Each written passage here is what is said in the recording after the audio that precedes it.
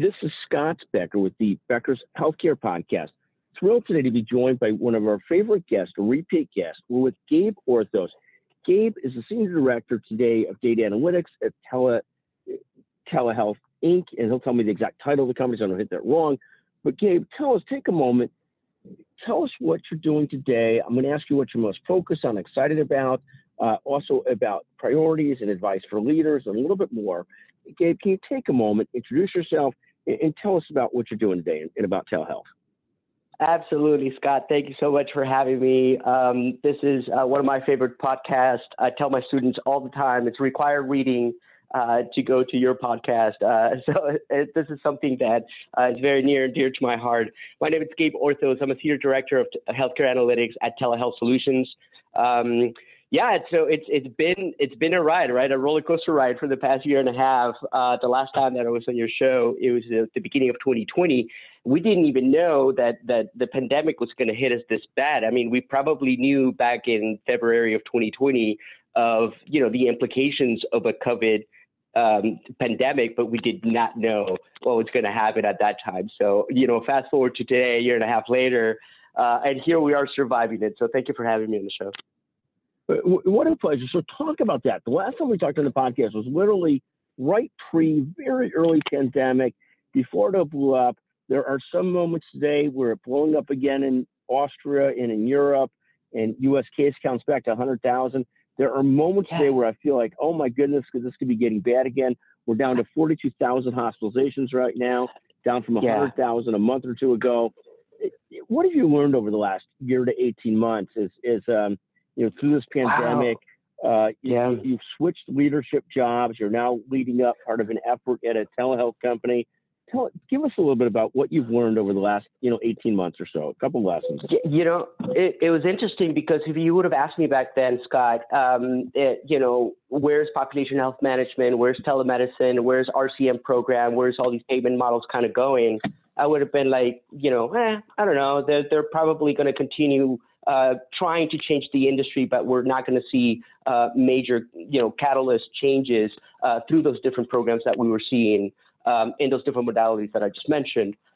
Fast forward to today, and every hospital system needed to understand their population health management strategy, right? Every single FQHC needed to understand their sick patients, their risk, et cetera.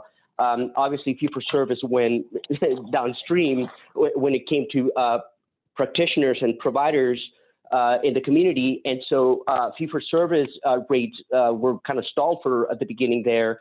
And so everybody was thinking about, at-risk contracts, and everybody was thinking, how do we optimize that?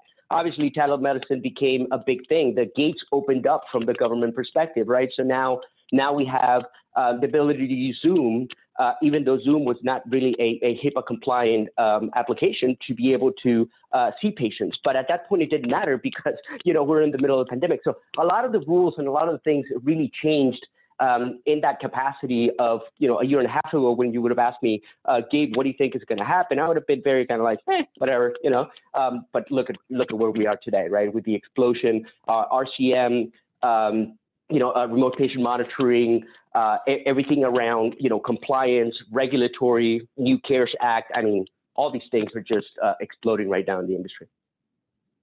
It's so funny you say that. I was invited to a panel, to speak on a panel. This was in February 2020 for the Publicity Club of Chicago. And I was on there with 3 other journalists, people in the media world, and so forth. And not to call myself a journalist, it's not really a fair statement, but, it's not fair to our journalists to call me a journalist, but from the media world. And one of the questions asked by the moderator was, how much time will COVID take up of the media's efforts over the next 12, 18 months? And of course, this was February 2020, and I was the lone panelist to say, I don't think it's going to take up that much time. I think it's going to pass. And of course, I ended up being monumentally wrong. And the other 3 panelists ended up being quite right and predicting that would take up more and more of the media space. But what a fascinating period of time. It is, now. Isn't it? Yes. Now we're at the end of 2021, moving into 22. What are you most excited and focused on currently? Where are you most focused and excited?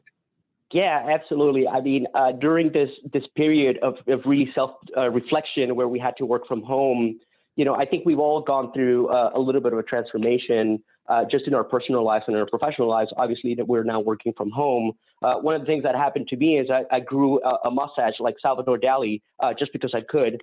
And I'm growing my hair to donate it to Lots of Love. So, it's just things like that, before you wouldn't do, you actually got a chance to do it because you were kind of stuck with your dog at the house. But we did get a COVID dog, by the way. His is a Frostin. I also got into the telemedicine industry, and I think that What kind of dog? What kind of dog? It's a Frenchie with a Boston mix, so they call him a Frostin. So he yells like a Frenchie, and he's big as a Boston.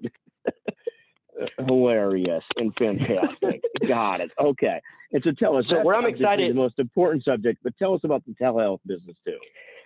Yeah, the telehealth business is interesting, right? Because I joined this organization thinking, I've always been a data guy. I've always been an analytics guy. And to me, telling the right story to the right people at the right time, I think is an important factor, and that's foundational. In the telemedicine space that we are, which is the acute and the post-acute market, it's very ingrained in the fee-for-service kind of modalities. And obviously with everything that COVID has been going on, now we hear things with CMS kind of putting additional rules on hospice and nursing homes around surveys and, quality of care and all these kinds of things. We are moving towards a more PDPM model of care for those different modalities.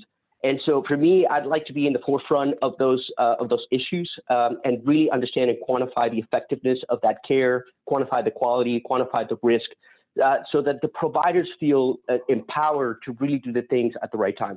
This organization is a provider group. It's not necessarily a full technology company. We do provide technology enablement, but essentially it's a provider group that started with the idea of giving nights and weekend support to SNFs, to essentially skilled nursing facilities. So that was kind of the impetus, and Dr. Sam is our founder here that really started in that modality. Now, obviously, telemedicine, video, workflows, all these kinds of things, integration back to the EMR, these things have been changing dramatically in the past 10 years. But now we're starting to see a much bigger acceleration. One, because of TEFCA. I truly believe that the government putting boundaries and standards around HL7 and around integrating back into the EMR has become a little bit easier to do so. We're not 100% there, but we're getting. But your point on a telehealth company formed by providers first, really is providers versus first and foremost technology company. Yeah, is in some ways so refreshing, isn't it? That it's really providers trying to figure out the best way to provide telehealth care versus a technology company just trying to capitalize off of a huge trend. I mean that's so gratifying, isn't it?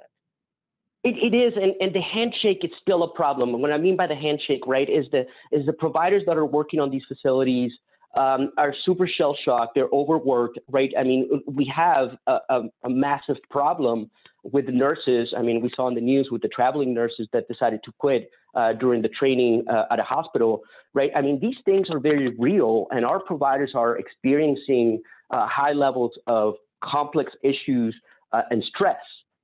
Not to say mental health, because to some it could potentially be mental health issues. But so yes, absolutely, is giving and elevating those providers, giving them the tools, giving them the clinical integration that they need so that they can feel comfortable leaving the patient, going home, getting their rest, their much needed rest, and having somebody else pick up the triage and the roundings and the things that have to happen so that these patients don't continue getting worse and eventually end up in the ER, where the highest cost of the system is.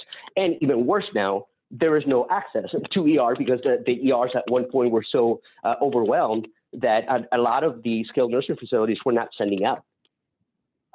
But that's a fascinating perspective too, that with all the staffing shortages out there, telehealth, as opposed to necessarily being a COVID measure, can be a great help in trying to deal with staff shortages and provide some follow-up, provide some counsel, provide those kinds of things that can still fill some of this gap you've got with there being tremendous shortages. Yeah, absolutely right. And now we're seeing this new hybrid model, what they're calling the telemedicine first, right? Where a lot of health systems, CINs, IDNs, ACOs are starting to think about or even the payer market now starting to think, we will start the encounter at the house, right? We'll tell the encounter at the cell phone or at the app level. And depending on that, we'll do the routing and what I call critical path, right? Yes, you should go to the specialist. No, you should not go to the ER. You should go to the primary care, et cetera, right? So try to do preventative medicine through a telemedicine model going direct to consumer. No, and that's right on. I mean, you just saw United Healthcare came out with their first virtual first program intended to be a new type of health plan or variation where it's virtual first. The idea of, is there some way to save money or to improve preventive care by going virtual first? What a fascinating observation too on what you're seeing there. Yeah, absolutely. In that whole modality, though, I mean, all of our organizations, everything that you cover, on your website and on your articles, we are seeing a lot of stress because of this new thing that we see, and I think it's post-COVID, a reaction of the tsunami that we didn't see coming around the mass resignation. And this is happening also in our industry. Obviously, our practitioners are resigning, going somewhere else, or maybe being traveling nurses, et cetera. We're seeing an up in the money that they're getting, right, in the salaries that we're getting, which I think is amazing. It's awesome.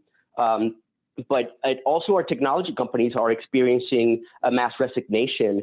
And last time when we spoke, we were talking about the importance of culture and kind of how do you preserve the soul of an organization. With this mass resignation, it's an additional problem that we have to deal, not only because we're not present to each other anymore, right? We're not face to face, but also the idea that, people have really taken a toll in their lives and kind of figure out what they wanted to do and where they wanted to be. And if an organization didn't make sense for them 2 years ago, they just kind of stayed with it. I don't know why. But then today, you're seeing a lot of movement in the industry with talent and all of that. It's a fascinating amount, the resilience in our people that they feel more comfortable going and coming and trying new things and doing it a little bit less risk, particularly with, unemployment so low. People feel like they're safe to try something different. Anyways, Gabriel, Gabe, just a pleasure to visit with you as always. Gabe Orthos, just a pleasure to visit with you. A huge fan of yours, your whole family, your whole group. Thank you so much for joining us today on the Becker's Healthcare Podcast. Can't wait to visit with you again. We'll make sure it's sooner than 18 months again. Thank you. That sounds great. Thank you, Scott.